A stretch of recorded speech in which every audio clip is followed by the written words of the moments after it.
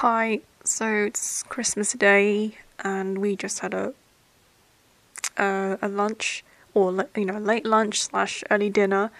Um, Obviously because it was Christmas, we had to all share it out with the preparation and cooking.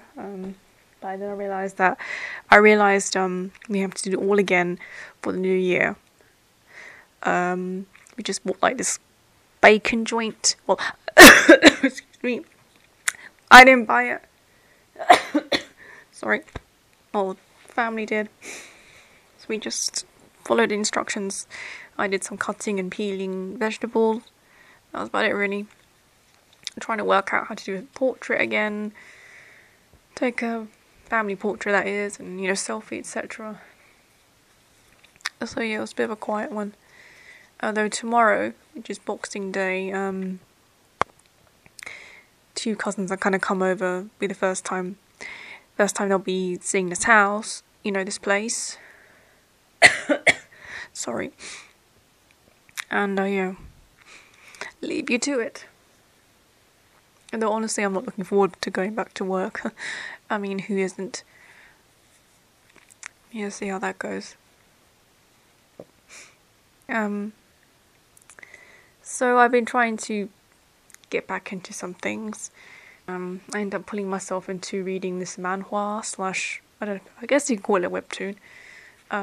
So I was thinking about watching The Scholar Who Walks the Night, but then I ended up trying to find some of the original manhwa. I found some chapters, so now I'm reading that.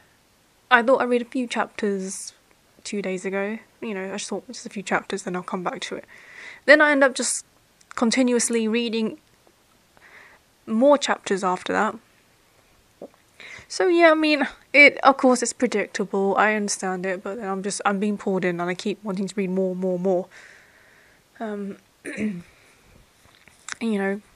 been a while since I read such stories, had such, quote, fangirl feelings. But I'm quite interested in it. So I'm going to see how the live action K-drama compares. I'm assuming it's ongoing from the looks of it. I can't find any more chapters, so unless I'm looking at I need to look at another place. But since I got teased on YouTube when they recommended some videos of the K-drama, and I was looking at Lee Soo-hyuk, yeah, I thought, okay, I'm gonna have to watch this at some point. And Lee Jung-ki, I have not seen him for so long, not since The King and the Clown. That's how old I am, and that's how ancient and out of date I am. I haven't seen him in anything else, but I know he looks very different since he finished the military. He looks much older.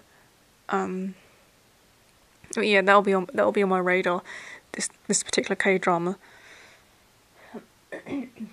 Yeah. So far, I'm just, with these characters, I'm expecting these tropes. But it then makes me remember watching these other K-dramas in period, old style. It's been a while. Yeah, I'll see how far I go, and I hope something more interesting happens. Okay, I'll sign off for now. Thanks.